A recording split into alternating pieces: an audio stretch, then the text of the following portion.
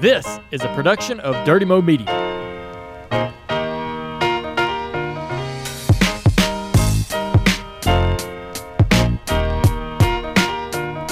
We are back after a week hiatus for the final time in 2022 on Speed Street. Merry Christmas to everybody. Happy holidays. Hope that you are being safe if you're in the Midwest. A lot of bad weather, really kind of everywhere in the country. The winter weather is really ramping up, so hope you're safe. Hope you're having some time, some downtime to be able to listen to this like you have been all year. We appreciate you. We hope you're having a wonderful holiday time. Joey Molinaro here, back on Speed Street again, rocking my Franco's Italian Army shirt. Had to bust this out today. We're recording on Wednesday like we normally do, and just off the top had to give a rest in peace shout out to Franco Harris, absolute Steelers legend, football legend. Very sad day for Steelers fans everywhere, for the football world, and definitely for the Molinaro family. So rest in peace to him. He'll be honored this weekend. Fittingly so. This was planned a long time ago, but he's going to be having his number retired on Saturday night, Christmas Eve, Steelers Raiders on the 50th anniversary of the Immaculate Reception. So again, rest in peace to an absolute legend there. But we have another legend who's back stateside with us, Connor Daly, who is back from his holiday trip to Ireland with his lady. Can't wait to hear about that and more. How we doing, brother? It's going great, man. The trip was wonderful.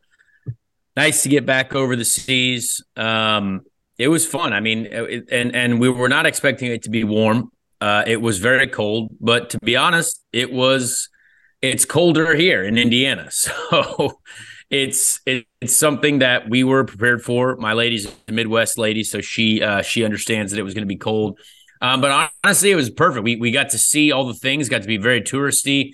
Saw the Cliffs of Moher, which was I definitely recommend that. That is something that you 1,000% need to see as a human being. Very Sounds cool. like something from Lord of the Rings. It was very Lord of the Ringsy, yes. Lots of just nature. No big cities, just cliffs, sheep. Very naturey. So it was really cool. Just to experience that. And we could get, I drove from the east coast of Ireland all the way to the west coast, and we get there in 3 hours. So, you can get, that's like Indy to Chicago, essentially, if you're driving up 65 north. But yeah, great time. Great to see the family. We experienced everything. Got to eat all the foods. We got to drink some beers. We got to drink several of libations, obviously, over there, which was great. My little brother Colin, he was also over there as well. The first day that I got there was his second day. And the morning that we got there, we were driving over to my Nana's house. Oh, hello, great to see you. And he was in the car in front of me, and he was vomiting out the window because he was so hungover. So Ireland did hit my little brother very hard. He was that guy that was, opening the door of the car to throw up because he had an aggressive, 13 to 15 Guinnesses, I guess, on night one. So, these things happen, right? It's a holiday season. That's a heavy beer, Guinness. That's a heavy beer if you're having 10 plus. You gotta, you really need to, fill the stomach there with some bread, a lot of, some grubby food. If you're having Guinnesses like that, because that is just going to overtake you right there. And apparently he didn't, if he's yakking out the window. Yeah. No, I mean, good for him for being a trooper, not staying in the house. He's just still wanted to be part of the family activities. And yeah, I mean, he did it. I gotta give him credit for that. We also went to the Mondello racing circuit, little pop-up shop that they had there in a place called Kildare Village. Which was cool. So I got to see some old Formula One cars. But yeah, it was a great time. Great. There was a lot that was happening while we were gone. And since our last show, a lot of things to get into. We have IndyCar has a television show now, apparently, which is great. There was lots of angry tweets today about IndyCar not renewing their iRacing license or whatever that licensing agreement with iRacing, which a lot of people have tweeted me about, and our show at Speed Street about. So there will be a lot to get into there. And yeah, I met I met the new young fella who drives for Ganassi, who I already forgot his name, but that's on me. I completely forget who they signed. Marcus Armstrong, yeah, there you go. That fella. Yeah. Met him at the IndyCar meetings. Big sit down after the IndyCar meetings, which was quite an experience. And we got a great interview as well. With we finally got our first Formula E racer on, but also a very, very long time friend of mine, Antonio Felix da Costa, very talented driver, former Red Bull Formula One reserve driver, Formula E world champion, sports car race winner. But the guy is basically good in everything. He's driven almost everything. I think he's tested an IndyCar as well. I want to say that he has tested an IndyCar, and yeah, we're going to be a great chat with him. And we got a lot to discuss about Christmas too, Joe. We got a lot coming up. Great holiday season. I'm excited to get into it. I mean, where should we even start? Do we go? Yeah, dude. I mean, IndyCar TV show news. I think so because we had our last show 2 weeks ago before you headed out to Ireland, and literally like the day that we were recording that, you were telling us off air, you're like, I'm pretty sure that we're going to get the announcement that there's going to be some sort of TV show. There's something's going to happen. Then sure enough, there it is. The day that our episode comes out, we're going to be out for 2 weeks. So we haven't gotten to address it. We haven't gotten to talk about it, hear your full thoughts, my full thoughts, Ben's thoughts. So yes, that news has been out there. What do we call it? What's the title again? 100 days out to Indy. 100 days. 100 days to Indy. 100 days to Indy. Obviously focusing mainly on that lead up to the greatest spectacle in racing in May in Indianapolis, and rightfully so. But there's going to be, with that lead up, the start of the season, right? Obviously, if you're 100 days out, all that goes into it. You have some races prior to on a few different courses, so you're going to be able to get to see a lot of different kinds of driving, all of that. What were I saw your post that you put on Twitter, on your Facebook page, I think it's great for the sport. What else you got? I mean, are we liking it? CW, Vice, what do you think? Yeah, I mean, honestly, it was very interesting when the scene when we walked into the IndyCar series meetings, right? Like most of the drivers were there. Several, a couple were not, which obviously, happens for other reasons. There was some testing, IMSA testing going on. Pato was on vacation, stuff like that. But it was quite a scene. I actually did not know at all. Like usually when news is happening, you kind of get, you hear the rumors, you hear what's going on. I legitimately had no idea who these people were, what was going on, and what the announcement was. Like I knew, okay, there was a TV show, but I didn't know if it was going to be, on Peacock, didn't know if it was going to be on HBO Max, didn't know if it was going to be on the CW. I did not know.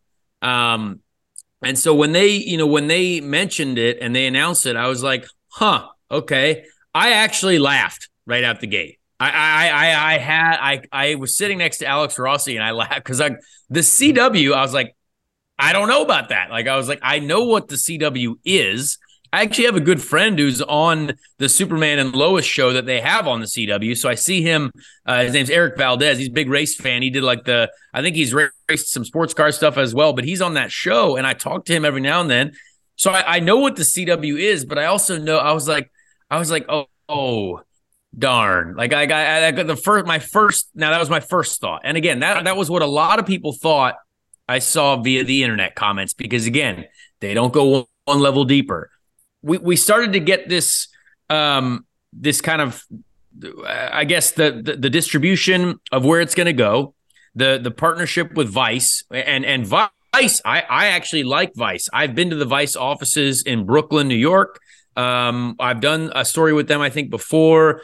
And they are very creative people, and Vice is everywhere. Like I see the Vice logo everywhere. I think it's on every single smart TV that you buy, their little app, boom, Vice is right there, along with the Netflixes and the Googles, with all that stuff. Heavy social presence too, Vice. Heavy social presence. Yeah, exactly. Big social following, and a lot of creative minds on that platform. So as they started to explain it, and the director was there, and he's a young guy as well. Boom, great right out the gate, like young creative mind. He is just finishing up, I guess, the Netflix documentary about the PGA Tour or the whatever that is, nice. Which is really cool. So my mind started. I was like, oh, and I even we as a driver community, like, now let me tell you, we are very judgmental right out the gate, because when you're talking about things that are, in IndyCar and how the future, and we've gone through a couple years of some tough times, right? Like, there's been a lot of great stuff, but like, we are very, very judgmental right out the gate. And I actually saw a lot of happy faces, like even a couple of guys who started asking questions that were expecting some answers that they were like, oh yeah, of course that's going to suck. Roman Grosjean asked a question about where it's going to be in France, and they told him the channel. He was like, oh, yeah, that's actually really good. And so there was a lot of really positive response in the room. Several of the folks there had mentioned, spending a great deal on marketing, a great deal more on marketing, which obviously we've pushed on this show for a long time now. We're a small time show. We want to be big time show at some point. We're going to get there with more and more people that listen to this. But I thought initially, yikes. By the time I left, very excited. We had a great meeting with the director. We started just kind of asking him a few questions because, again, we couldn't sit there all morning and figure out how we're going to make a TV show. That's their job, right?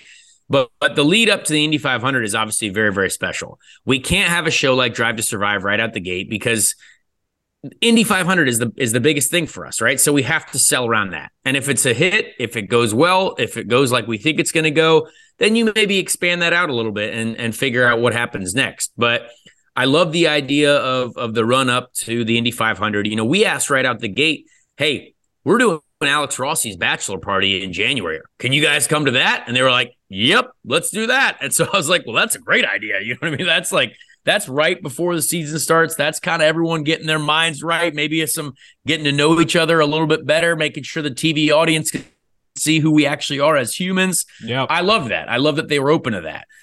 So it's clearly not a limited to the racetrack type show, which I think everyone needs to be excited about. And again, it's not behind a paywall. If you have, like, the line that they told me, which was great, is that if you have an internet connection, if you can access the internet, you can watch this television show, which I think is fantastic for us. So what were your guys' initial reactions? Joey, you're a big TV guy. You've been on Family Guy now. So what was your initial reaction to that? Well, yeah, nice little tie-in that I don't even realize that you did. But Family Guy airs on the CW. There you go. CW has a lot of shows, both original and the syndicated. Seinfeld, Family Guy. You mentioned your friend with the Superman show. One of my buddies, Michael Evans Bailing, who was at the 500 a couple of years ago. He's on All American, and that's on season 5 or 6 or whatever. So I think you hit the nail on the head there.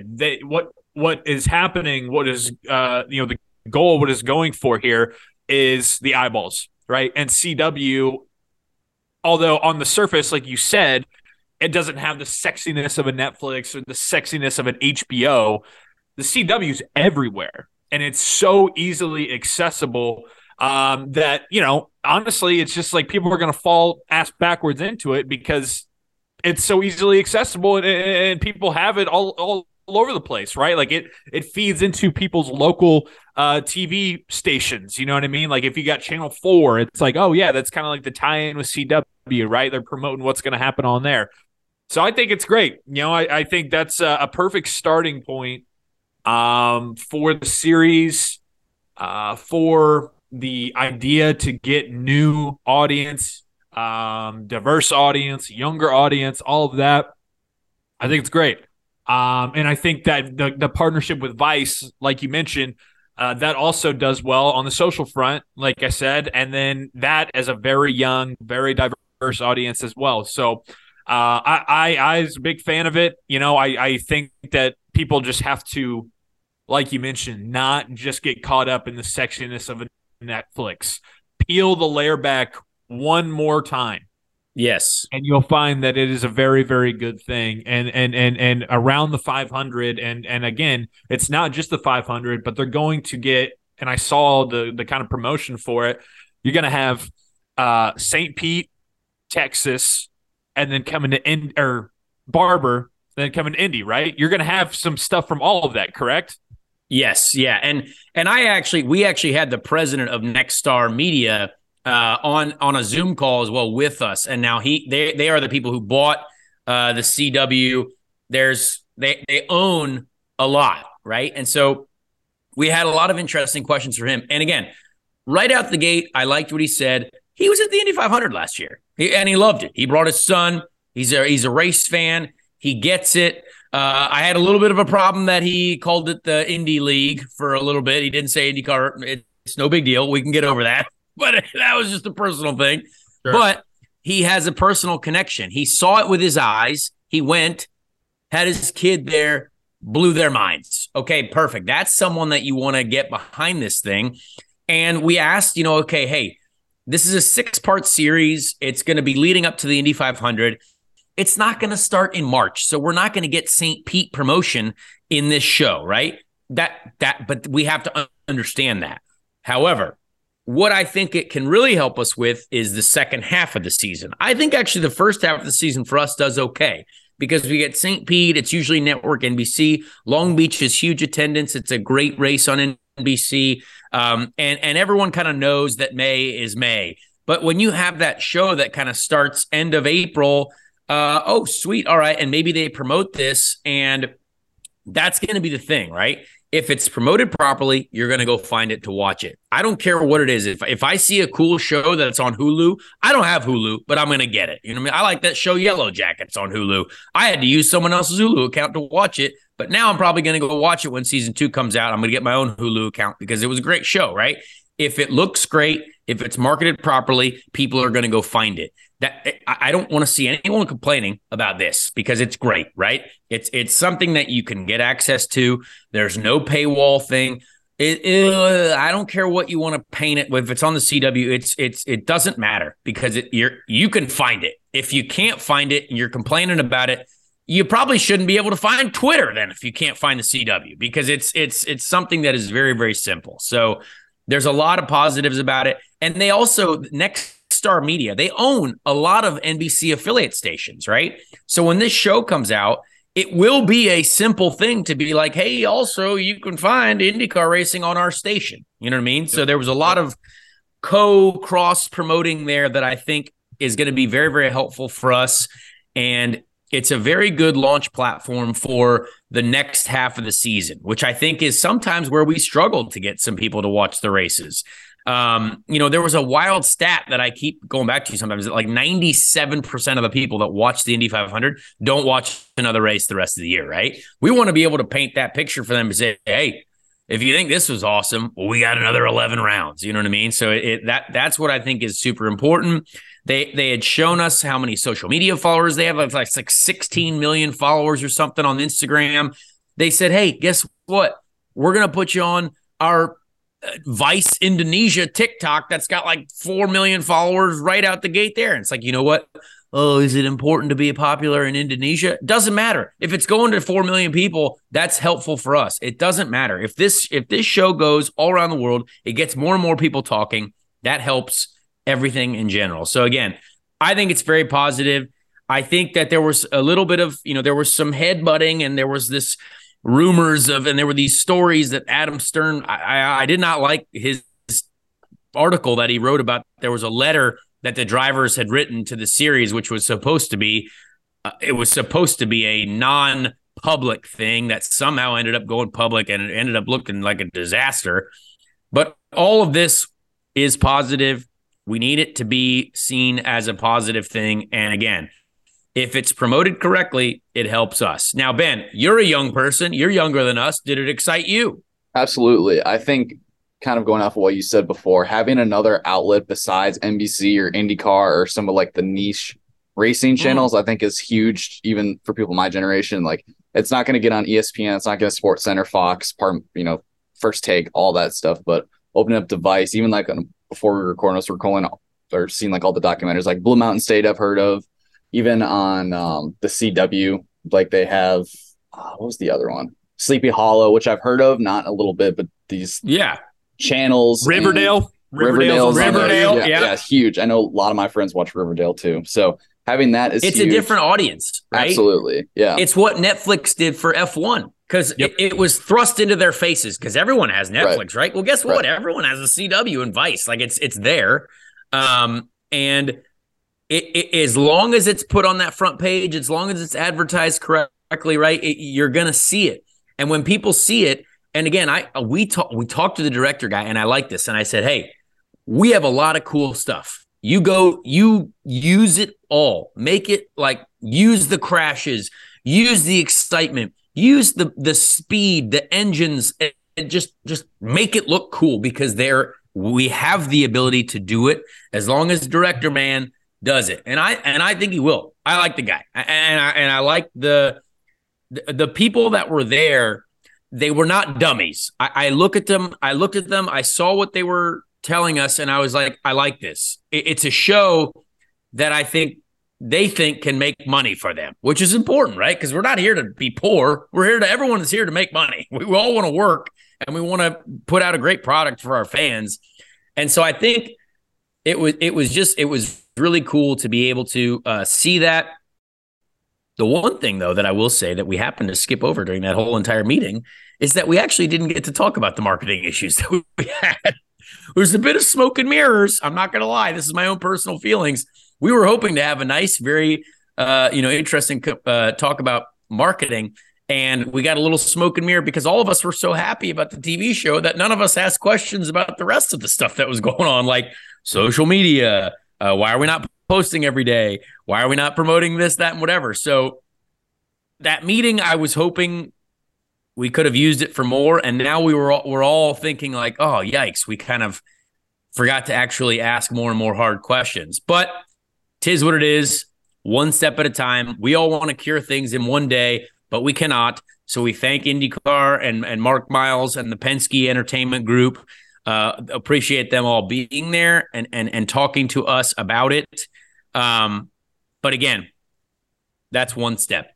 We need another 10. We need to start running. You know what I mean? We're right now we're walking. We might even be crawling, but we're going to need to start running here soon. So I think it's one step forward. And again, if you continue to ask questions about the CW, just do some research on it, right? Like just do some research on the show, the people who are involved, because I think you'll be happy about that. And I think if you're listening to this show, you're already one level deeper on the IndyCar fan base anyway. So I encourage you to continue to do the research on it because I think it's great.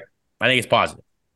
Yeah. Also, like I was just thinking about it. How often are any of us out with a group of people? Could be 3 people, 6 people, 7 people. Maybe right now you're at a holiday party, you're at a Christmas party, you're out at the bar, just kind of having some casual drinks, and inevitably the conversation piece that always comes up. What's you guys watching anything good on TV? You guys checking anything out? You got any recommendations? There you go. Therein lies it. How do you hear about the shows that you throw on HBO when you're talking to your lady and you're like, hey, I heard this was good. Let's give it a shot. Usually through word of mouth, right? Exactly. Take this podcast. Take what we're talking about. Take your IndyCar fandom and throw it on people, man. Everybody's dying for recommendations. Everybody wants to get latched onto something. Everybody is. Use it during this holiday season. Use it going into 2023 and get some eyeballs and some ears and some minds open to it. And let's get this thing running. Like Connor said, it's important. It comes down to not just IndyCar, the series, not just Roger Penske or Mark Miles or Doug Bowles or IMS or whoever it is. It comes down to all of us. It comes down to just those casual conversations at a bar when it's you and 2 buddies that you went to high school with catching up over Christmas break and you're having those beers and it's like, hey, did you guys hear about that IndyCar series that's coming? Yeah, the road, the lead up to the 500 and it's going to be on CW and Vice and boom, there you go. Maybe you get one of them, but that's how it goes. Yeah, exactly. And I think, to get into more IndyCar news when it comes to that too, before we get into some fun topics, we're going to get into some Christmas stuff. This is a very Christmassy episode. We know that the holidays are coming up. We're hoping that everyone's going to be listening to this as they travel to family or wherever you're going, whatever you're doing. Maybe you're sitting by the fire enjoying a hot cup of chocolates. Who knows?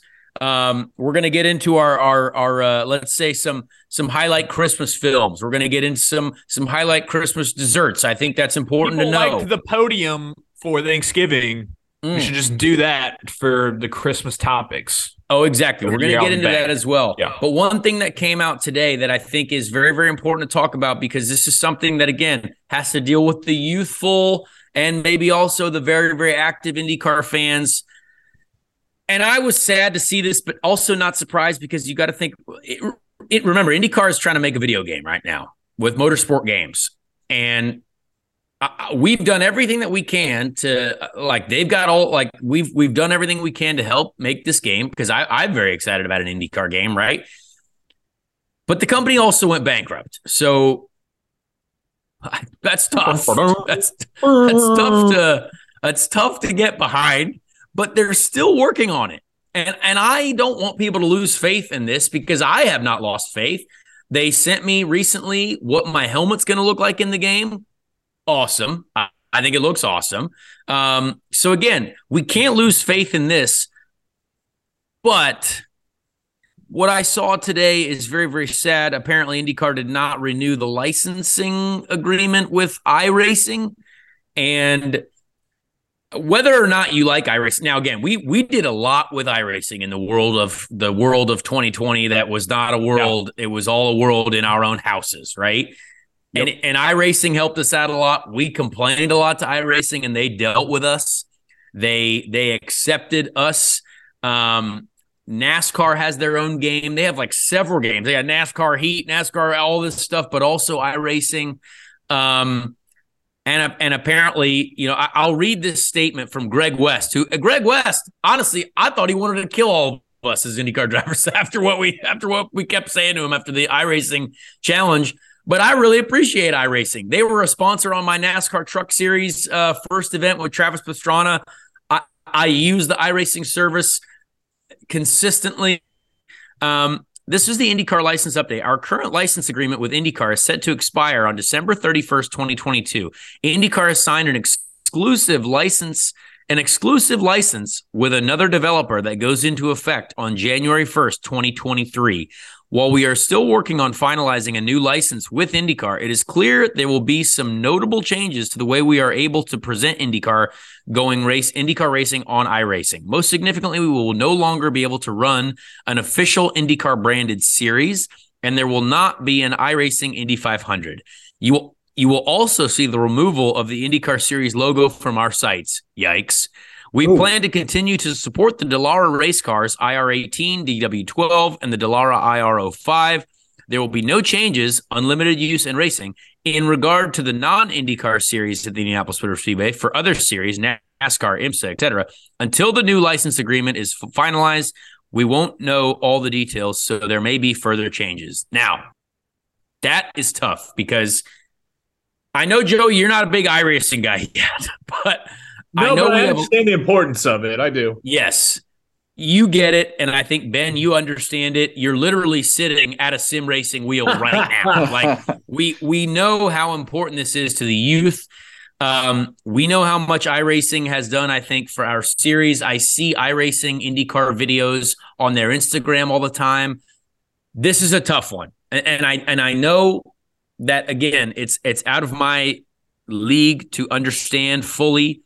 I know that we have to commit to this game, but these are part of the small things that I think we've talked about before that shouldn't be that hard. You know what I mean? It shouldn't be that hard to help the people that are already fans of ours, right? If you're on iRacing, you're probably going to watch a lot of different forms of motor racing, right? People love iRacing. I love iRacing. I love racing on ovals in the IndyCar, what they've done to help with with the weight jacker usage, the button, the anti-roll bar adjustment usage, things that we as drivers helped during 2020 to try to bring the realization of the simulation up to a higher level, and to see that type of negative, I guess, press is tough. That's something that I don't like to see, because I know how strong the iRacing community is. And I know how strong the sim racing community is. So that was a tough one. And again, we talk about taking these steps forward with the TV show, which I think is great, right? But imagine Madden going away from NFL, right? You'd have a lot of people that are probably upsetting. And I would say iRacing is the equivalent to Madden for our sport, for any sport, for F1, for NASCAR. Like, there's a lot of people who don't like iRacing, and they're big Assetto Corsa or what R Factor, whatever it is. It doesn't matter. But iRacing has a massive platform, and they have a massive, support of young drivers, of drivers of any age that want to get on their system. Like, can you imagine taking Madden away from the NFL community? I feel like that would be a big blow. I feel like that would be a tough one. Yeah, I mean, you see it in every sport now, how, the importance that's coming from e-games, from e-leagues, right? I mean, the Pacers, right? The Indiana Pacers, for God's sake, they have a 2K team, like a legitimate, the Pacers fund it. It's a professional organization for video games. So that's everywhere. It's so important now. People, people make millions of dollars, kids, the youths, as you say, Connor, they watch hundreds of thousands of hours of Twitch, of video games, of all online. So it is very important. Now, what is going to be the gap that we have here between iRacing and then once we get the video game figured out? Do we know? And see, I don't know, right? Like, we hope that the video game that IndyCar is supposed to launch, right? The motorsport games, IndyCar racing game, whatever it's called. Very excited about that, right? And like, I want to play that on Twitch. Like, IndyCar wants us as drivers to promote that game, and we obviously will, right? Yeah. And I think they've put a lot of work into it. But it's you got to have, like, NASCAR has everything, right? Like, they have their official series where people are winning hundreds of thousands of dollars playing this game, and that's on iRacing, right? And they also have a game that's on a console, right? They have the NASCAR games that are on console, and there are people that obviously are not iRacing folks because it's a subscription type service. But there are a lot of people who pay for that subscription service. You know what I mean? And it's a great service. You get what you pay for. It's a great game, simulation, they like to call it. But yeah, I don't know what the gap is going to be. I do hope the IndyCar game launches as well, but it's not going to. The game is going to do better when the series does better, right? If more people know about the series, then more people are going to play the game. But I think it goes hand in hand. I think launching the game, launching the TV show, boom, boom, boom, all those things are great. But I just wish we didn't have to burn any bridges across, as we go. So that's the only thing that I find a tough one to see. And I'm sure we're going to have a lot of vocal listeners about that too. I'm getting more tweets about the iRacing thing than I've ever got about any other IndyCar news, honestly, and including our podcast in them. So appreciate you guys tagging us in that. Honestly, appreciate people wanting to hear the opinions on that. Yeah, no, I mean, everybody who I follow in motorsports who is big into iRacing is, like you said, not just big into NASCAR or big into F1 or IndyCar. They're really big fans of all of them, from what I see. So it is a bummer. Yeah. Ben, you're set up there. I mean, you're definitely an expert on this. I was just going to say, so one thing that's kind of interesting with the whole license thing is Motorsport Game also does the NASCAR games. And I think they used to be like 704, whatever, until they like rebranded.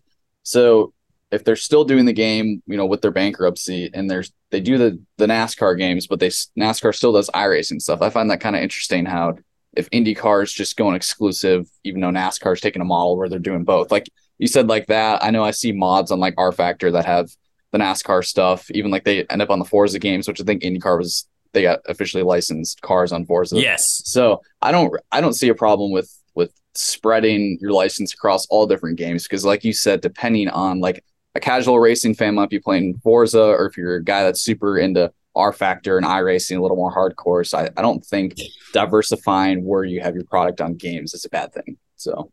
Oh, no, I mean, I agree. IndyCar, we have a great relationship with Forza too, right? Like, I love Forza. I have a great relationship with Forza. They, I commentated on their official racing league, like, and I love the game. I've played literally thousands of hours of Forza through Forza 1 all the way up until the most recent one, the Horizons.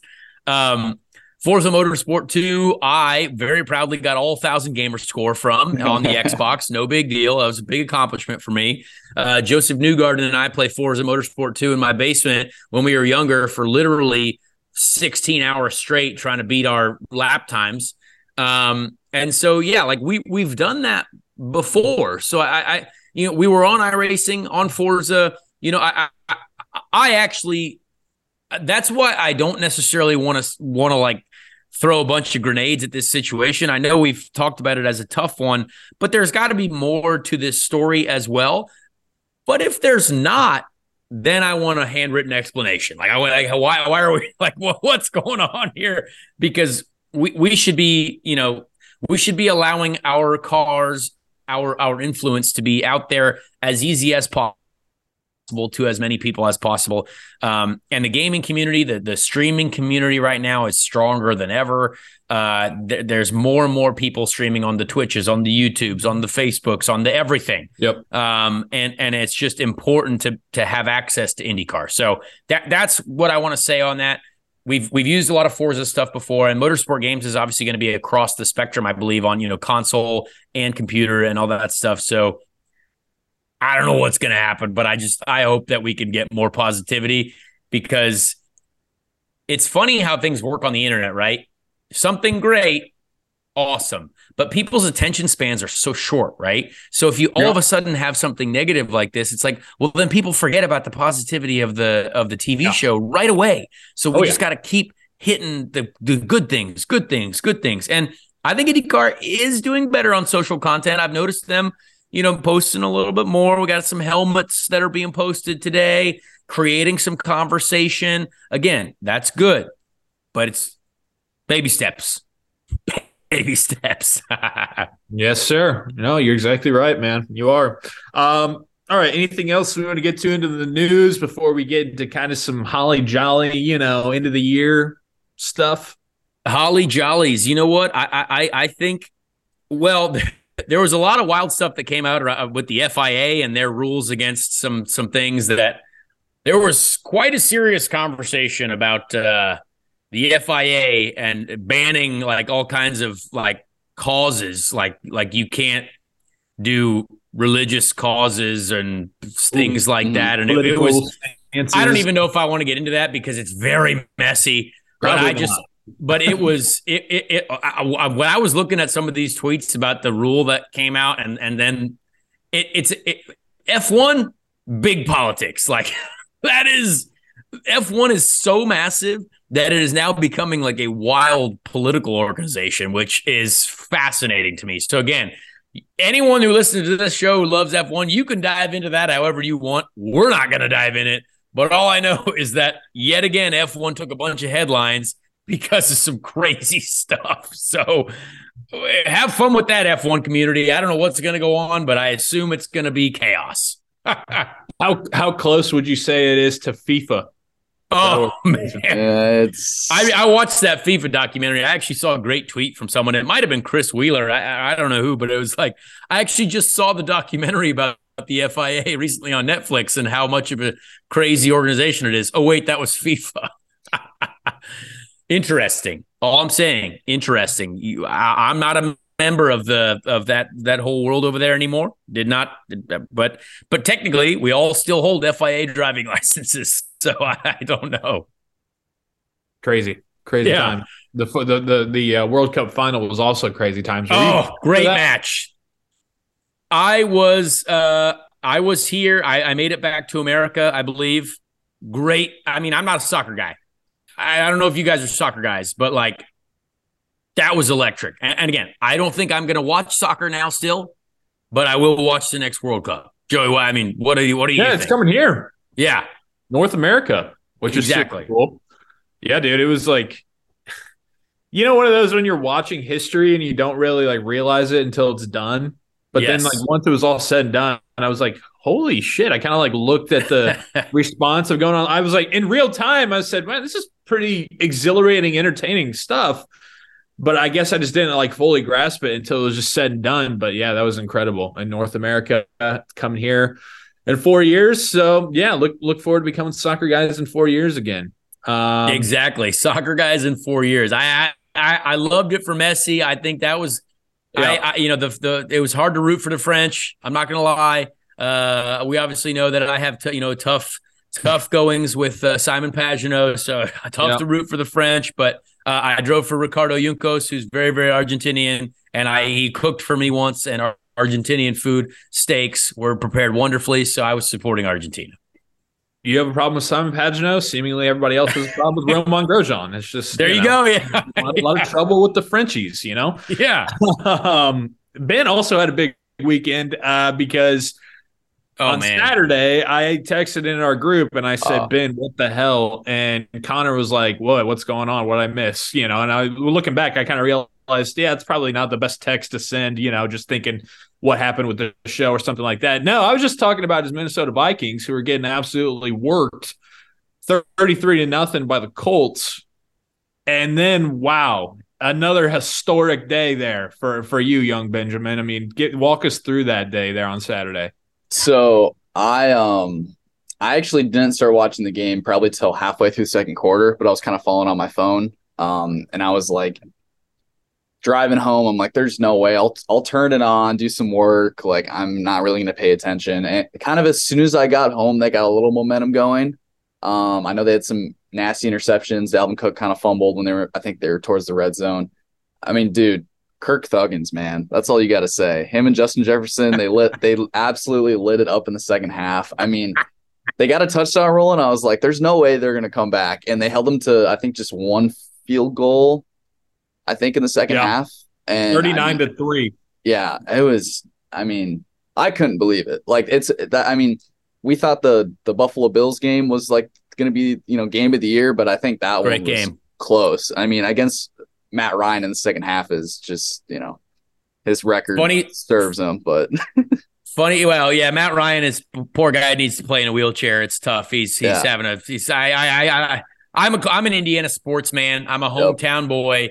Obviously, it's hard to watch. A good friend of ours, Julian Blackman, TD on interception, awesome pick six. Cool. Good friend of ours, became friends as we roamed the streets of 2021. Had no idea that he played for the Colts until we had some great chats together. Love to see Julian get that.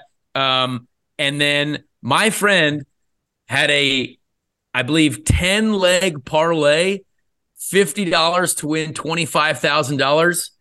Every single thing hit except for Vikings -3.5. Oh, a half point for this poor fella. I tell you what, that was a bad beat of the century. I'm not gonna lie, bad beat of the century. Tough to see that. A lot, especially when he's sitting there and he's like, "Well, okay, they put me out of my misery early. Yes, they're not going to cover 3.5 because they're down by 30." And then all of a sudden, not only that, oh, dude, that's terrible. That's a tough one. Bad beats. We've all had those in our football betting lives. I will continue to have those, I'm sure. I had a great little 6-leg parlay on the Packers game on Monday night. A little Aaron Jones TD, Baker Mayfield rushing under, Aaron Jones rushing over, and didn't get the Christian Watson TD that I needed, and he almost got one too, which was tough. So we've all had it. We all love a little sports gambling here and there. I enjoy it myself. Hey, they don't say that Vegas always wins for nothing, man. That's a true fact, right? Vegas wasn't built on winners. That's right. All those, those cliche phrases that the guys at the office talk about, those are all true. All right. Well, it is December 21st as we record. We are coming up on the Christmas weekend holiday. The holiday season, and just like I think we did with Thanksgiving a few weeks back, we had our podium of desserts, we had our podium of entrees, a whole bunch of fun little segments that we did there, and we want to bring it back for this holiday season for Christmas and kind of the end of the year. So, you mentioned movies. Do we want to start out with that? Yes, I think we need to. Okay. Do you want to go first? I'll give you one to start out the gate. I'm a Christmas movie guy, and it's really hard to make these lists. I saw a list last night on the Twitters. But I'm going to go, let's start with the third position, the bronze medal, the smaller trophy on the podium. and it's tough for me because I have a good top three, but I'm going to go with a classic. I think I love the Charlie Brown's Christmas. I'm not gonna lie. I like the little tree. It brings us back to our childhood a little bit. Charlie Brown's Christmas for me is a great one, and I debate all the time between that and the National Lampoon's Christmas. I mean, I debate, but you got to go with a classic. Just some good music. It's not too long. It's just a good movie. The soundtrack, and I actually have the vinyl. Like the me and Ryan have the record. No way. Of the Charlie Brown Christmas, and it's beautiful. I mean, you want to talk about having a Christmas party, holiday get together? Oh just throw that on in the background. You can let it run, and it is just perfect mood music for that time of year. You're right. It's great. All right, that's three. I like it. I was not expecting that. That's good. You up next? Let's do number threes. Should we do three at a time and then number two or what? I'm good with whatever. I think last time we just knocked out all three, but all right. Fine. I'm going to go number two then. So number two for me is Four Christmases. Vince Vaughn, Reese Witherspoon. Honestly, it's moving up my list of favorite movie. I love Four Christmases. Vince Vaughn in this movie is one of the funniest people I think of all time. I love it. Reese Witherspoon is hilarious. Just great cast in this movie. So yeah, Four Christmases is number two for me for many, many reasons. I know it's a more current one. I saw this on more people's lists recently and I like it. Yep. But for me, I mean, it's pretty easy. Number one, I've watched this movie 4 times already, but Elf is my number one. Like I know that's going to be on probably all 3 of our lists, maybe, who knows? But Elf is number one for me. I still laugh like a kid, a kid on Christmas watching this movie. It's hilarious, and I love it. So Elf for me is number one. I know it's all more. That's just how it has to go. That's just how it has to go. But they're not. I mean, they're like when you think about it, I know that for us, those movies came out when we were kids, so it feels like we're stuck in time. Elf came out in 2003. Yeah, I know. Yeah, it's crazy. Four Christmases came out in like 2007. I mean, like we're 15 to 20 years removed from these, so it's not that modern, 20 years. Yeah. Like that is crazy. It would be like on the classic rock channel if they were like rock songs, you know what I mean? Like they're past the modern era. All right. Very different from mine, and that's great. Yes. This is how we do this. Number 3 for me. Let's hear it. Is going to be another all-time classic, one that a whole franchise came from, and that would be Home Alone, the original. Yeah. So hard to ignore that. That's so good. I watched that a week ago. Yeah, Home Alone, the original. It's so comforting and cozy, and Marv and Harry are hilarious, and there's so many classic lines. And I feel like everybody was kind of like had that moment when they were a kid. They were like, wow, that'd be scary if I got left home alone. But like I could do like Kevin McAllister. Like that'd be kind of, like having ice cream and watch whenever I wanted. And like that'd be pretty sweet. And then the end is just, it's just so wholesome, right? He's looking out the window. This scary guy meets up with his family. It's great. It's a Christmas classic. Another great soundtrack. John Williams on that. Amazing. Number 2 for Love me. It. Number 2 for me. This is interesting. See, this is how much of a Christmas movie guy I am. 2 of my probably top 5 to 7 movies, all movies, are Christmas films or could be considered so.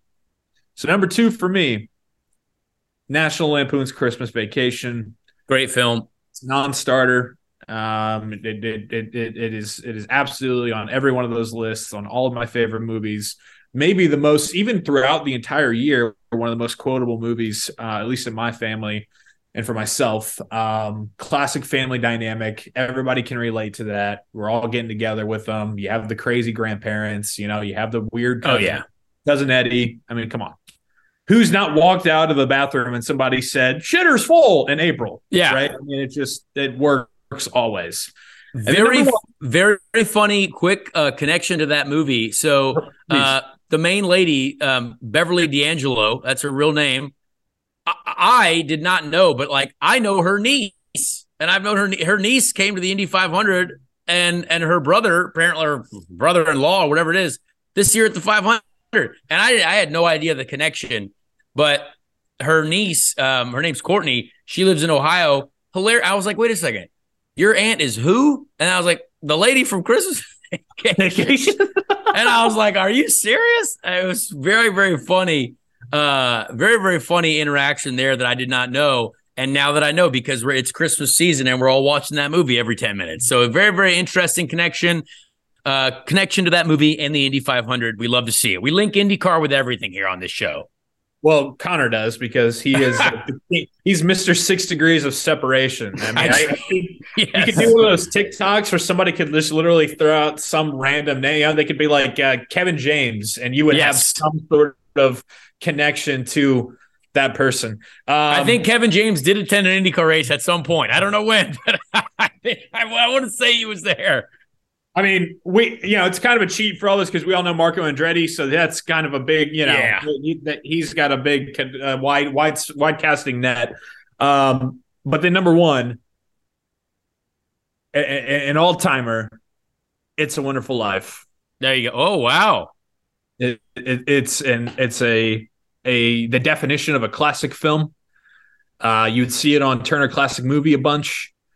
It's better when it's in black and white rather than the color version. That's how old we're talking. Wow. Jim Stewart, George Bailey. Just you watch it every year, and it makes you reflect and makes you realize how grateful and blessed you are. I think our audience is really going to appreciate that. A little depth in the top three there. It gets you every time, man. It gets you absolutely every time. Me at the end. Have you seen it, Connor? Ben? I have, yes, but it's been a while. Yeah. I highly suggest in the next I'm going to throw that on at Mom's house this winter. I'm going to throw that when I get there on Christmas Eve. We're going to put that on. It is an emotional journey, but it will definitely. I wouldn't be surprised if it shed a tear out of you at the end. If you're really in it and you're really watching, and then because it really makes you think and it really makes you reflect upon your own life and realize how good you got it. That's number one for me, and always will be. So to recap, love it. Home Alone, Christmas Vacation, and Taking the Checkered Flag. It's a Wonderful Life. Love that. Ben, what about you? You're up next with the top three. Where are we starting? You're a child compared to us, essentially. So, I don't know what's going to – is every movie animated, or what are we talking here? Yeah, thanks. Were you even born when Elf came out? I was 2 years old. Oh, thank God. I literally remember seeing that in theaters. So yeah. I do too. I changed my list up a little bit because you guys pretty much covered all the ones I had, but well, that's fine. I mean, we can have repeats. Your list, bro. Yeah. So two of them I did think of. Number 3, I didn't like this one when I was younger, but I grew to like it as I appreciated it more. Christmas Story. The Red Ryder BB gun, the leg lamp thing, like the old cars. Yeah. I really didn't like it for some reason, and then I got older and I was like, why didn't I find this funny? So I don't know. It's just one of those things you got to grow into. I respect that, but couple things on that film. One, it takes place in Indiana. Okay. The movie is set in northwestern Indiana, close to the Chicago, kind of the region-esque is what we're talking about. That's the region. Yep. And number 2, there's a reference to the Indianapolis 500 in that movie. That sounds familiar. We love those. When they get the flat tire. Yep. And Ralphie's dad is pissed, and Ralphie has to go out there and help him. When he's going out, the narration, it says, well, Ralphie, when he's older, I guess, he says something along the lines of, my old man always kind of relished this because he wanted to envision himself in the pits at Indianapolis Speedway. It doesn't say Motor Speedway. It says the Indianapolis Speedway. I was watching it the other day, and I was like, Leo meme. I was like, oh, yeah. Got me really excited. There you go. There's our 6 degrees of Indy. There's the tie or something. We love a good reference. Yeah. All right, number 2. And I had a Red Ryder BB gun when I turned 12. My dad had one when he was a kid, so I passed it down to me. So that was shoot your eye out. Yeah, haven't shot my eye out yet, luckily. There you go. We love to see it. Number 2, I added of the Santa Claus trilogy, or I think they had 3 movies. Yeah. This one I watched the most. I think I'd put 1 and 2 close, but I just remember watching the second one the most. So I'd probably put the second one as number 2. Tim Allen, always a classic. Storyline was a little weird, like with the clone and everything, but I just watched that one the most growing up, so I think that's probably why I have it number 2. I just kind of realized that too, like because I was watching the second one, and I always like the second one more than I like the first one. Yeah. And the more I was thinking about it, I was like, not only they clone, but like somehow they concoct this watch to where like it keeps track of his magic limit, and like I'm just like, yeah, he has to get just pull married. that out of their ass. Yeah. Oh, here you go, Santa. Anyways, still a good one though. Number 1, I'm excited. Yeah. Number 1, I have to do based off of quotability in my family, it has to be Christmas Vacation. I couldn't tell you, like, as soon as December hits, like, you know, every time I turn on the microwave, I piss myself and forget my name for 20 minutes. Like, yeah, shitters full, Uncle Eddie.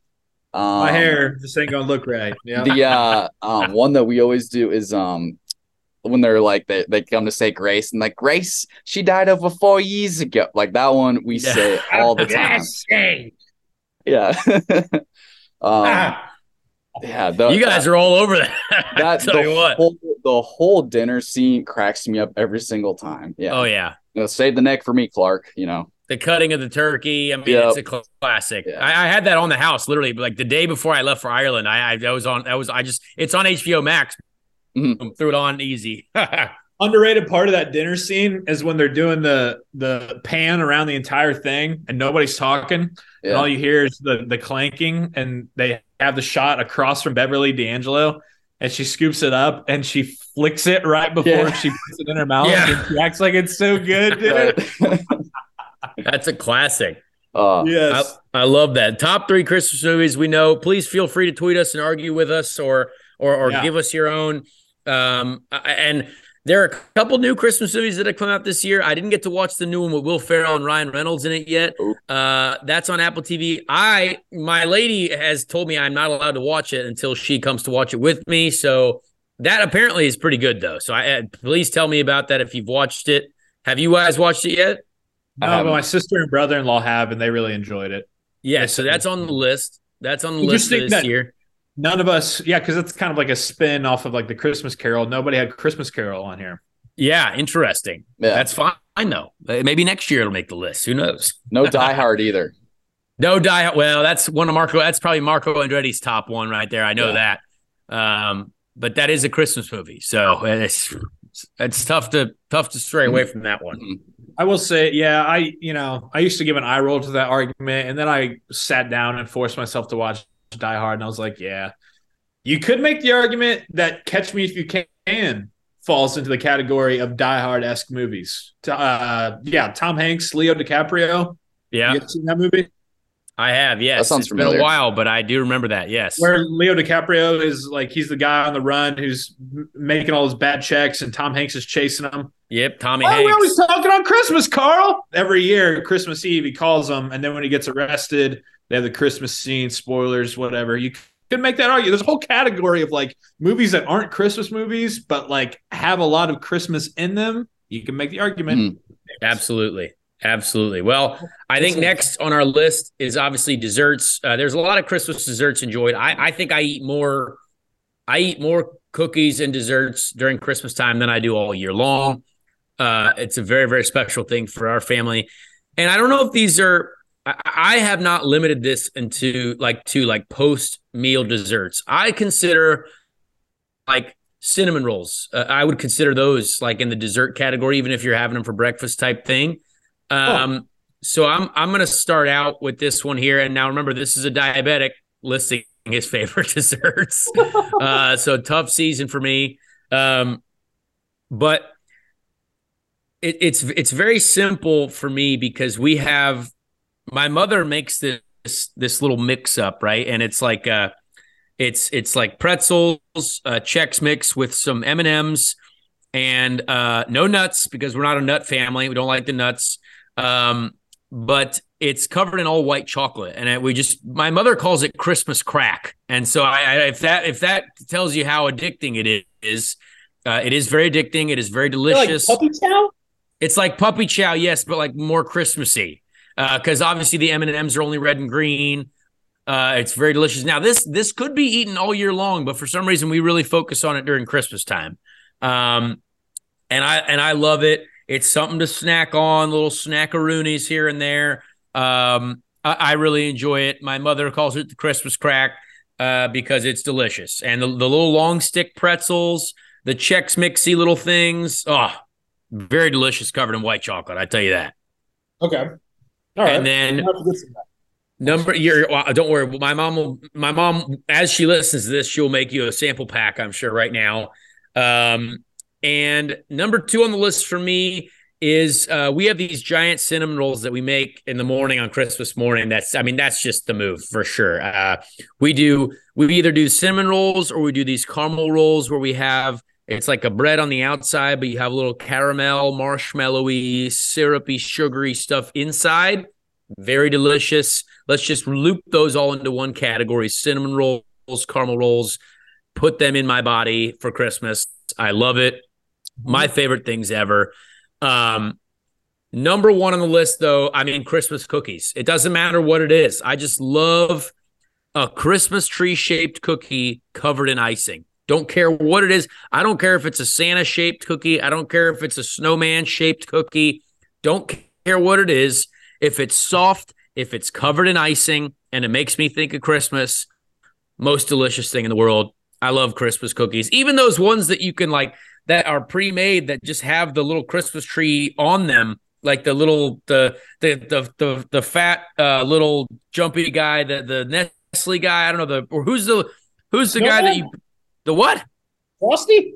No, it's the company that makes the food with the guy with the little white hat. Pillsbury. Pillsbury. Yeah. Yep. Pillsbury. Yep. Doughboy. The Doughboy, yeah. The Doughboy, yeah. He's marketing me these little Christmas tree cookies.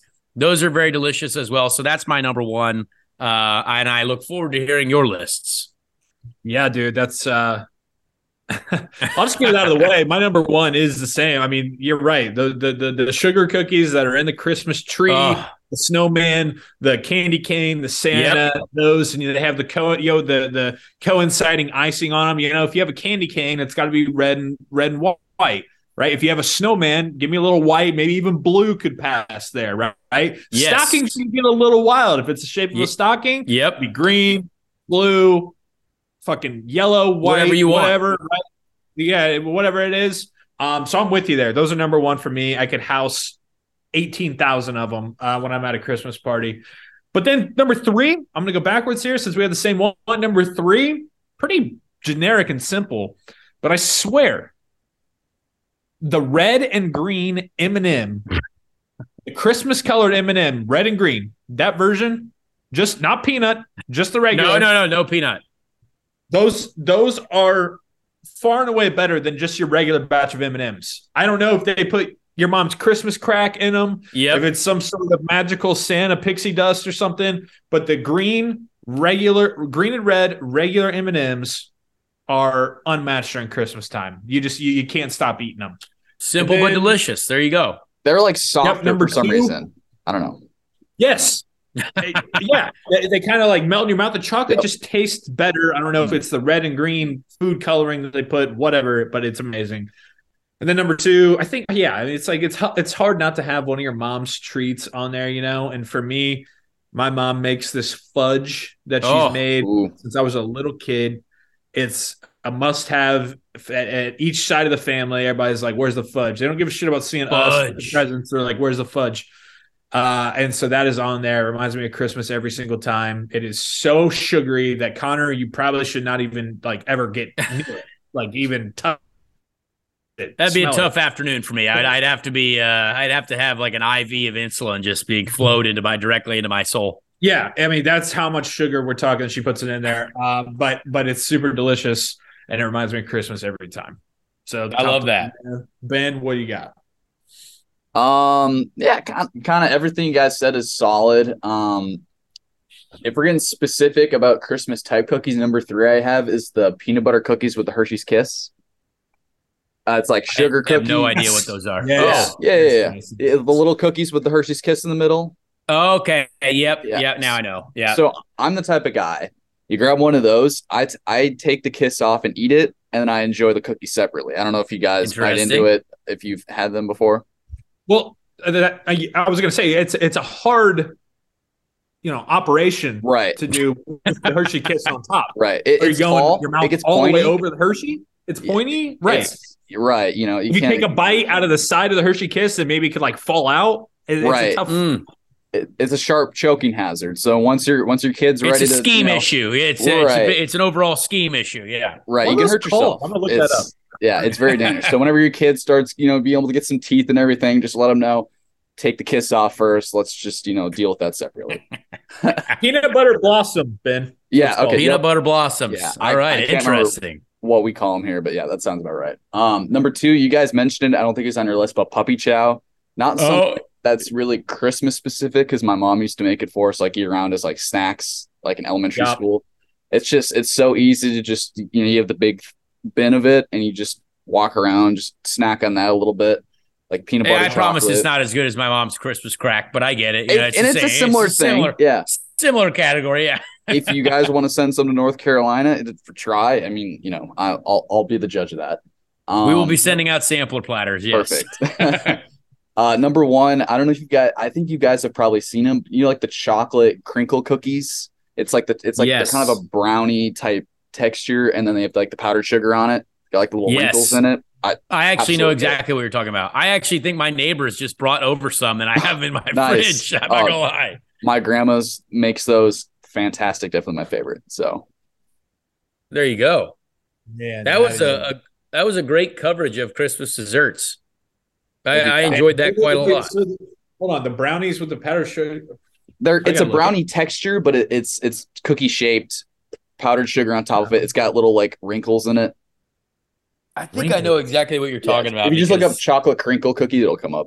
Chocolate crinkle cookies.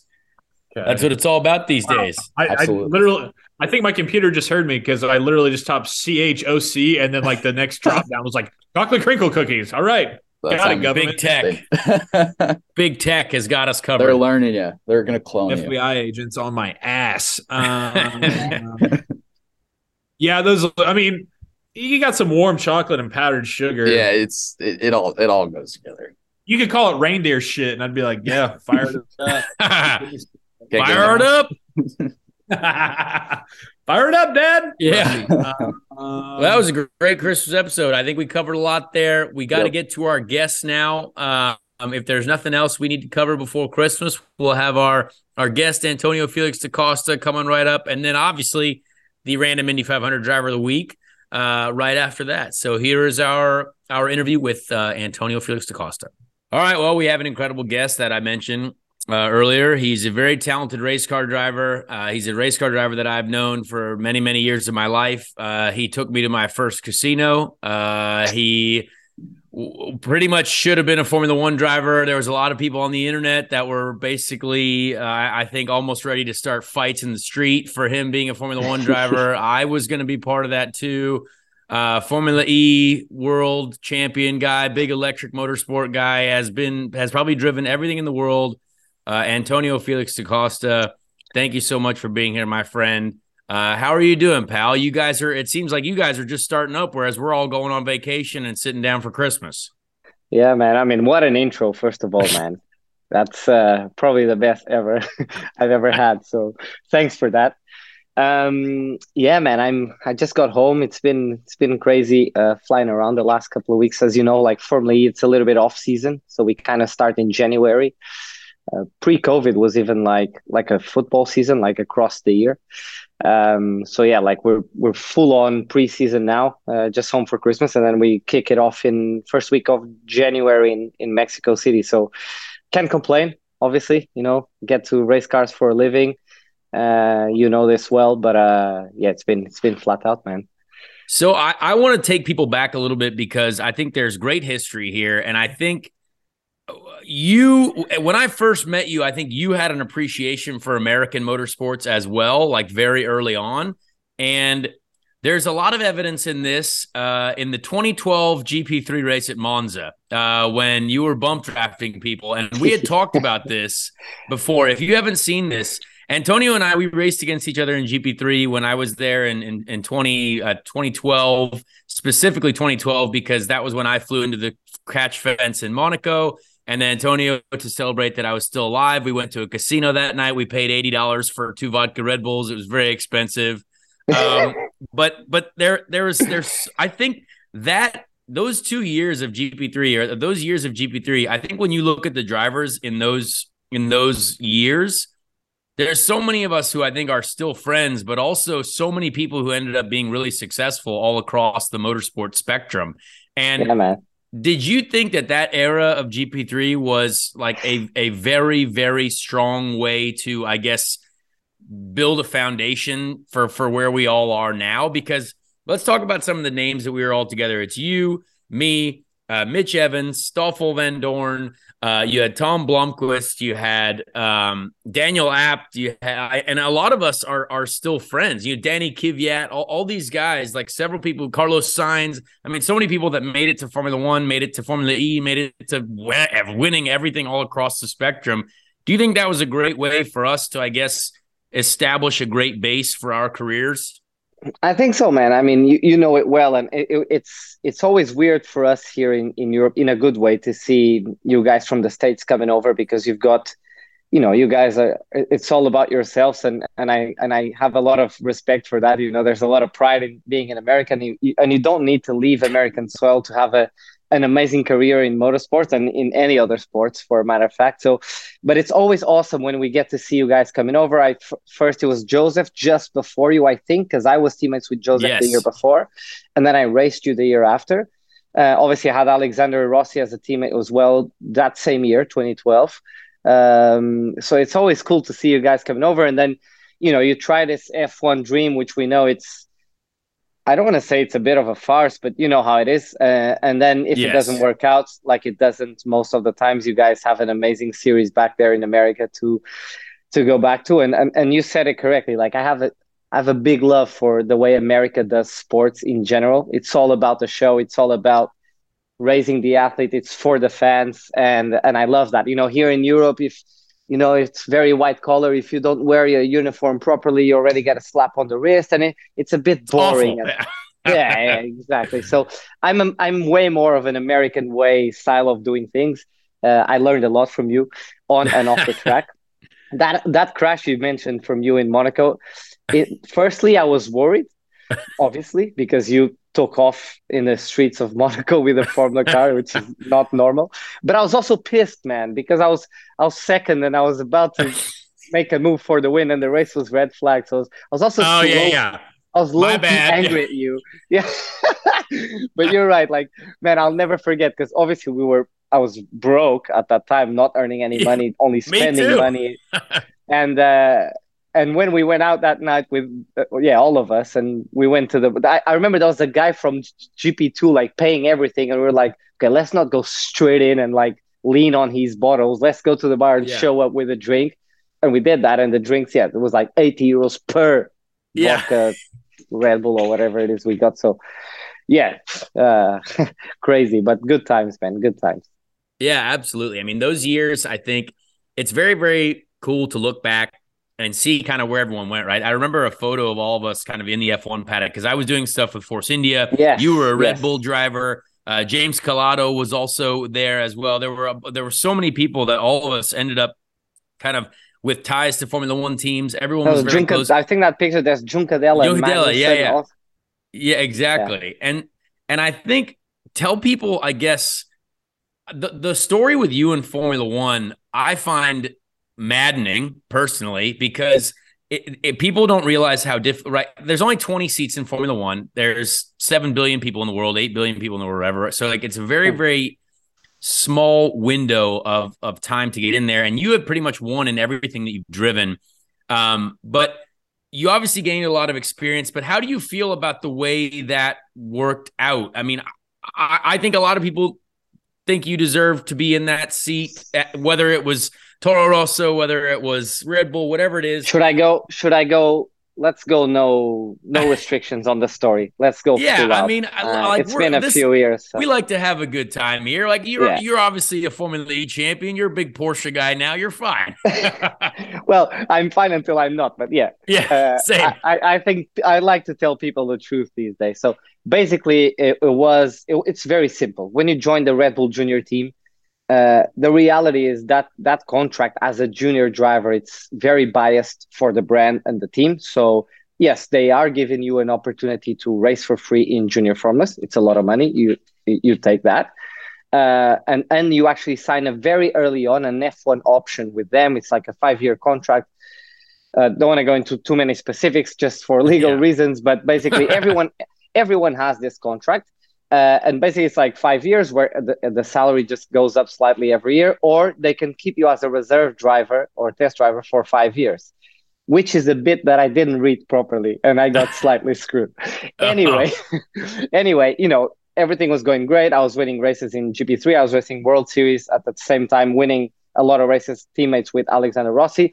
And, they offered me verbally, because the contract was signed. That thing was active. I was testing F1 cars every second week, was going amazing. I was loved by that Red Bull family. And they offered me a seat verbally to race in Toro Rosso for the 2013 season. And at the same time, Danny Kvyat was doing very well racing against you in GP3. I was housemates with him, flatmates with Danny. So I know Danny very well, a lot of respect for him. And I have to say, like, that year in World Series, like I still won 4 races, and I finished third in the championship behind Magnussen and Van Dorn. But I wasn't dominating, but I was still good. They both went up to F1 that year. It was still good. And then last minute, Russia announced an F1 Grand Prix, and they decided to put Kvyat into that Toro Rosso seat.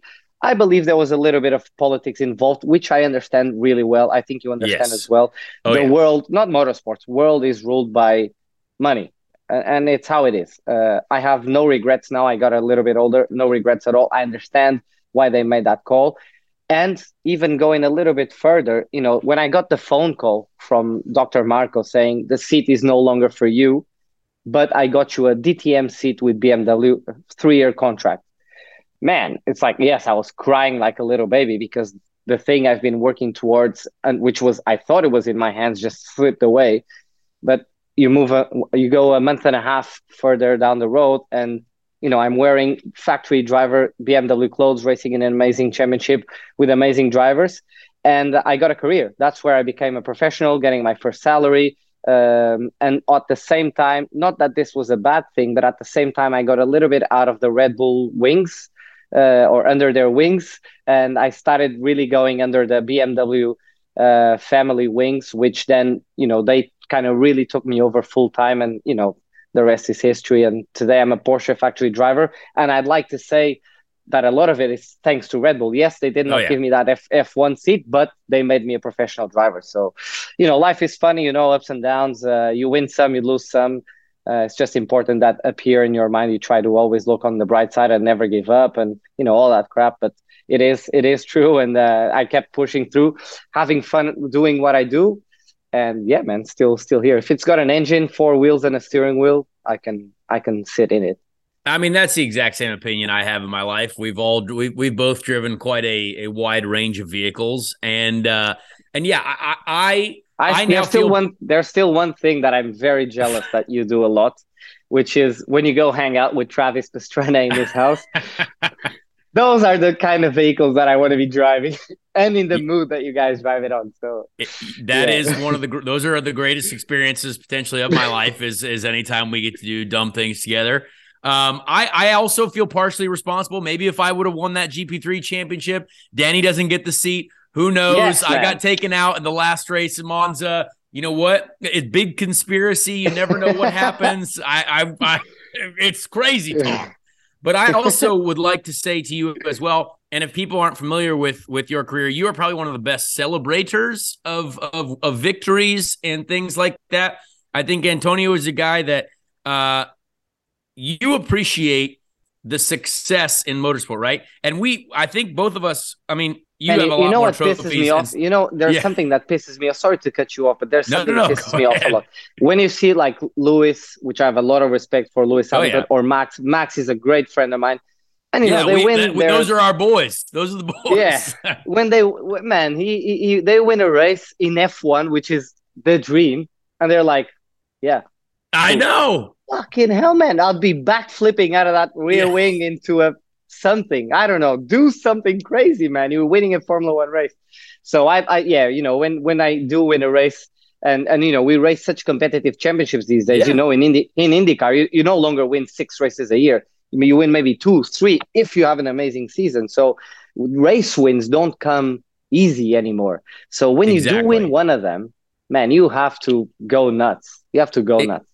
I completely agree. And I respect that the most out of you, because your personality and the way that I think you can express to the people the happiness that you have for winning. People love that. Like that's not like, people don't look at someone celebrating beating very, very good drivers at something and like they don't ever say, you know what, I think that guy's too happy. You know what I mean? I don't know if I like that. It's like, no, it's like everyone loves that. It's like because it's an emotional thing. Like that, it's that emotional connection to the driver, and I really respect that. So you mentioned a little bit IndyCar, and I don't want to take up too much of your time, but you have tested an IndyCar, correct? You are somewhat familiar. I would say you're probably closer to racing in IndyCar than some people might know. But I like getting people's opinions, because this show, we really try to push IndyCar, right? We're trying to help the sport. But we talk about all forms of racing as well. But what is your kind of general opinion on IndyCar right now, as like someone who watches from afar? But you obviously know some of us. You obviously know team. You know the Rahal Letterman team. You know some of these teams.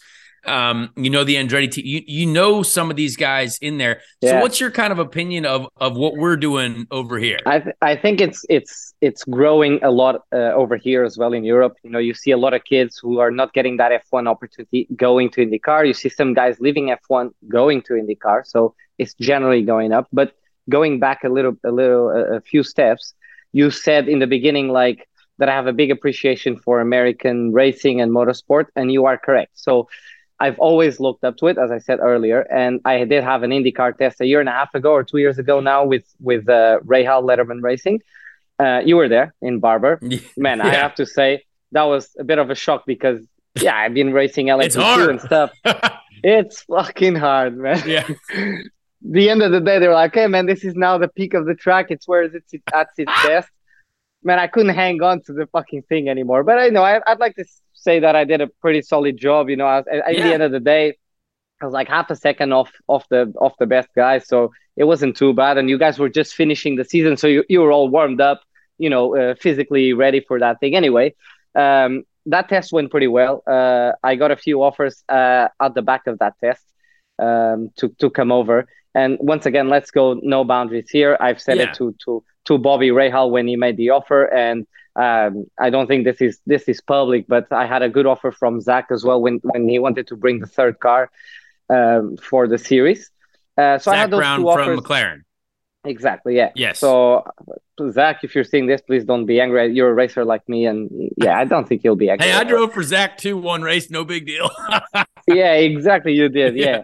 So anyway, I mean, very plain and simple. The offers were a lot of money. I think a lot more than what rookies normally get, which I told these teams that I have a big appreciation for that effort, because in the end of the day, it's always a risk putting someone in the car, who's been racing LMP2 or Formula E.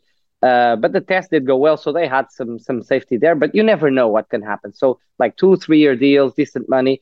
But at the end of the day, moving to America for me, this is my brain speaking no longer. My heart was like, let's go, man. What are you doing? Pack your bags and go.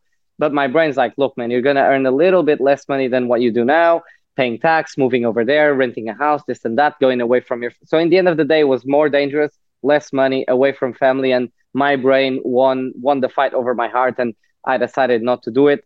There's still a few talks in place, but the reality is like now... and at the same time, I had this factory deal from Porsche on the table.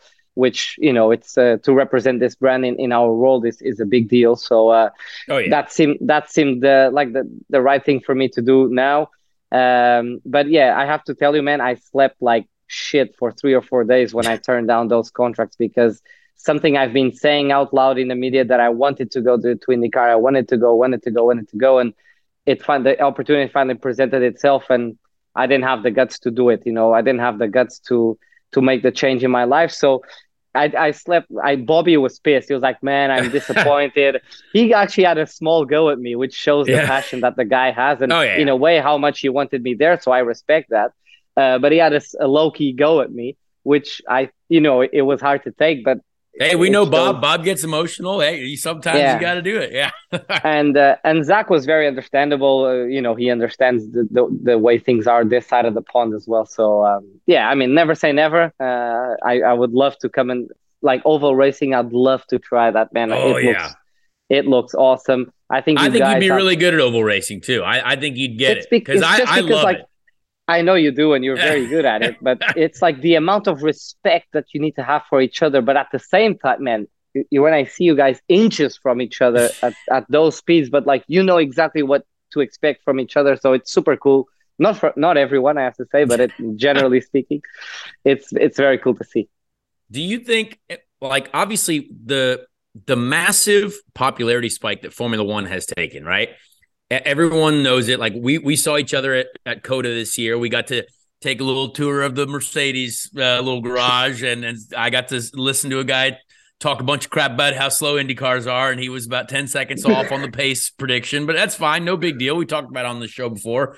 But like the popularity there, what you've seen there, I mean, do you think that that's helping all of motorsport? Because again, Formula E is something that, like, I went to the race in Brooklyn. I enjoyed it. I thought it was an incredible experience. I think they put a lot cool for you to. Yeah, that's something cool for you to speak about, because my dad and I understand when you're a motorsport fan, when you're a petrol heavy, like electric race is like, meh, not really. Yeah, I mean, it's not my favorite thing, but I enjoyed my experience. I think the weekend is a nice show. As you said, good drivers, good teams, good racing, and at the end of the day, yes. I agree with you. The sound is a big part of motorsports. Between us, I think Formula E has some plans to try and implement some kind of racing sound to it with technology that will be easily done. But you're right. Like, I think Formula One being where it is now and all this crazy popularity, it's good for everyone, no doubt. You're now, again, you're like, oh, you're a racing driver. But then it's like, oh, but not in F1. So I know. You know what I mean? I know. Because now you have a girlfriend again, Connor. But when you're chasing chicks, it's like, oh, race car driver, awesome. Oh, not in F1, okay. It's good and bad. Oh, you must be poor, yeah. Yeah, I still fly commercial. Yeah. We're still on Wizz Air going to Hungary. So it's good. It's good and bad. I think every series can lean on it and learn from it. Absolutely. So I think generally speaking, it's a good thing. Yes. So we only have a few minutes left with you, but I'm excited to see where Formula E goes this season. Right, the cars look interesting, I've got to say, but you've got some big manufacturers. You got some drivers that have moved around a little bit. And I'm probably going to say a lot of our listenership, we're under the Dale Earnhardt Jr. banner here, right? So we got a lot of NASCAR listeners, we got a lot of IndyCar listeners. Might not be as familiar with Formula E, but you've driven everything. What are we kind of looking for this season? Are you going to beat Stoffel, our good friend? Like, what's going to happen? Like, are you going to try to win the championship again? What are we doing? Couple of quick points just to make it interesting. So I just moved to, I think almost every team had a driver move, at least one of the drivers move, apart from Jaguar. So Mitch Evans and Sam Bird, they keep in Jaguar. Great friends of ours. But every other team, they had somebody chase. So I moved from DS, the French manufacturer, to Porsche. Stoff took my seat, so he took the seat that I vacated. And we just had our first testing session like all together last week. And guess what? DS was 1-2. So Stoff was like kicking ass in my old car, and I was like, maybe I want that back. Just kidding. Like, obviously, the part of the Porsche deal is, they haven't won anything yet in Formula E, and I want to be part of that that progress and leaving my mark in that brand and winning together. So that's going to be the challenge for now. I think we can do it. It's a bit of a long work for us at the moment with some progression needs to be done. I actually got a call with my bosses right after I switched this off with you to, alert them in the areas that I think we need to improve.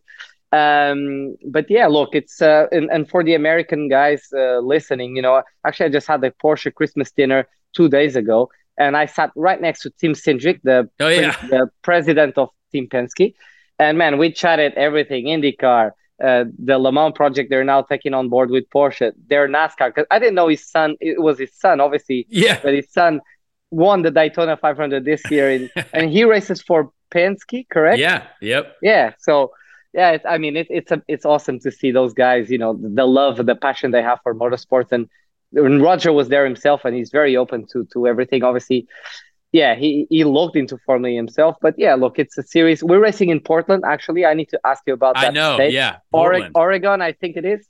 Not my favorite place in the world, not going to lie, but congratulations to you guys being in the mountains, dude. I don't know.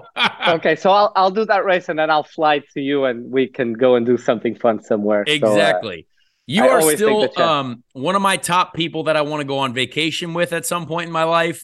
We have not got to do that yet, but man, we don't need to go far. Miami, LA, or something like that. All of us are there. We got the time. We come and see you. We go somewhere.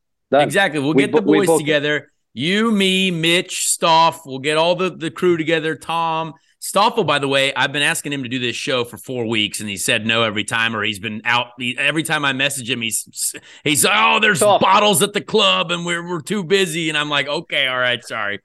Stoff, get your ass here, man. I mean, come on. Quick predictions for IndyCar Championship next year, and who's your favorite NASCAR driver? We're going to go right out the gate. NASCAR. Let's start with NASCAR, man. I love watching those races. There's something about the super speedways, because I know people it's flat out, it's boring, but no, there's a lot of strategy that goes into those kind of races, and it's impossible to guess who's gonna win. So that's what I love about it. I don't know, man. I think obviously, what's his name? The guy who got banned during COVID for saying some bad words. Kyle Larson? Yes, I like him a lot. I think Chase Elliott is great, and obviously Joey Logano is very good. Kozlowski is very good. So yeah, I know my NASCAR. I'd like to see some more European guys there, to be honest. Maybe I can be the first one a few years from now. IndyCar, man, yeah, I think Andretti needs as a point of proof. It's now the time for Colton to really bring it together. He's been super quick in some places. And when I did the test, I really thought like Colton and Pato are a big part of the future of that series. The kids are super strong. Pato's been in the fight for a few years now. I think Colton is a guy to look out to. Scott, man, Scotty. He's been impressive, man. I thought, his first year, naturally, people need to understand it's very hard to adapt. I drove that car, and I tell you, it's hard to adapt. And he did very good fighting for the championship this year. And then, all the regular guys that are normally up there. And you, man, I want to see you fucking kick some ass. We're gonna do our best. We're gonna get it. We're gonna try to win Indy 500. Man, yeah, it's for you. Indy 500 is for you, man. I feel it.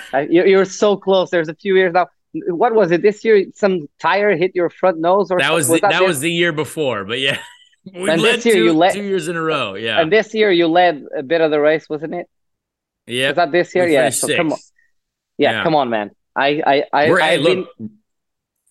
We're getting closer every year, and you're going to be invited to the celebration party as well when that happens. So I just want to let you know.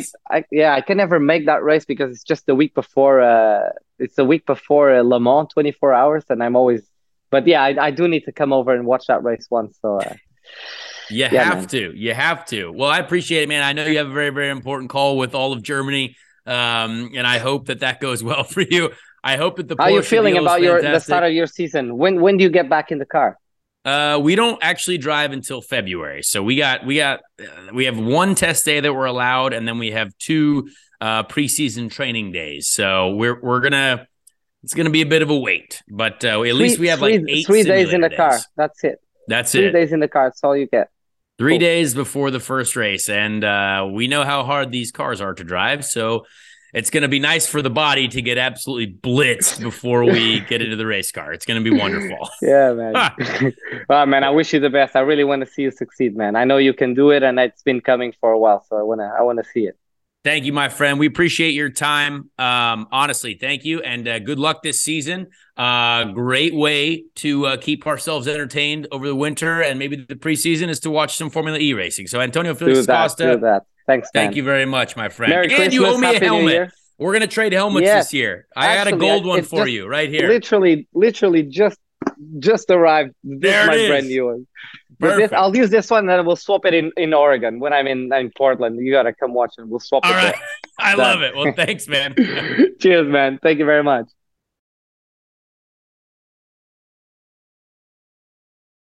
Great interview there.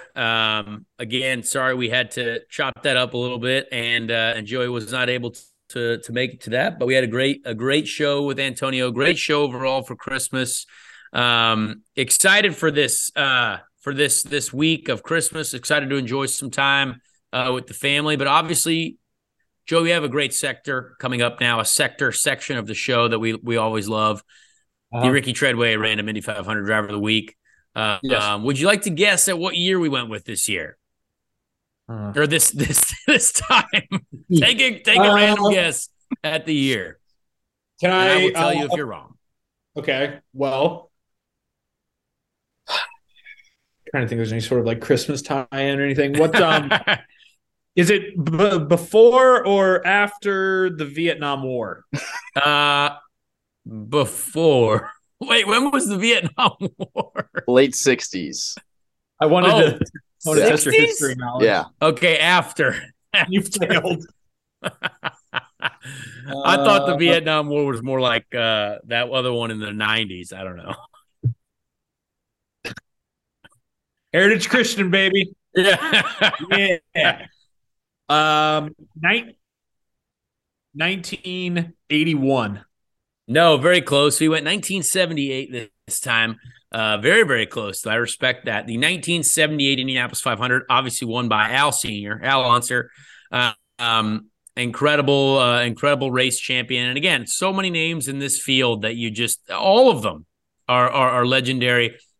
But I went with one, honestly, that I had not really known much about, and which I like to do because I try to educate myself as well. We're going to go with the 11th place finisher, solid day for Larry Rice. Larry Rice finished 11th. Larry Rice, American racing driver. Where was he from? It doesn't actually say. Oh, that's Buddy Rice's dad. Well, that's kind of cool. I had no idea. Now I feel like a complete idiot because I like Buddy Rice a lot, and he's a friend of mine. Buddy Rice, obviously Indy 500 champion, incredibly talented driver. So that was Buddy Rice's dad. Oh, the audience is now learning that I am an idiot right out the gate. I was going to say, we're going to have a million tweets on that. Oh my gosh. Larry Rice. Yeah, I'm a dummy, but at least I accept it because now we're learning about Larry Rice and the fact that he had 2 Indy 500 starts, finished 11th and 19th. Actually, he was always moving forward in the races. So that's really, really cool. And yeah, I cannot believe that I did not know that. Poor Larry Rice died of lung cancer in May of 2009. But obviously an incredibly successful motorsport family, which is really, really cool. Hey, that's wild. You did, this is before my time, and you were just a wee little baby. He was the color analyst on ESPN's Saturday Night Thunder program, which that's a little tie-in I don't think we've talked about yet, but SRX going to ESPN this summer of 2023. Yeah, very interesting. The Thursday Night Thunder is back. Apparently, that's what they're going to call it, which is really, really cool. And I actually hope if it's on Thursday nights, that might be tough for race weekends still for me to make, but it would be really cool to still be able to announce for them. And I don't know if I'll obviously do it because ESPN might use in-house people. I'm not really sure. But I would love to be a part of that ESPN broadcast for the SRX Racing Series. Great schedule that they launched. But yeah, we learned a lot about our random Indy 500 Driver of the Week this week. Absolutely. All right. Well, That's it. That's our final show for 2022. We're going to take the next couple of weeks, like hopefully a lot of you are getting to do, and spend time with friends and family and kind of just reset before the new year and enjoy good times and make memories and be safe and all that good stuff. So we appreciate you guys. It's been a heck of a year. This is the first full year that Connor and I have done the show, and in large part thanks to Dirty Mo Media and Dale Jr. and Mike and Ben, of course. So just thrilled to be here still. We appreciate all of you guys. Hope you have a Merry Christmas and Happy Holidays. Going to be a week or so before we get back on here, but until next time, we'll talk to you guys in 2023. This is a production of Dirty Mo Media. Check out Dirty Mo Media on YouTube, Twitter, Facebook, and Instagram. Dirty Mo.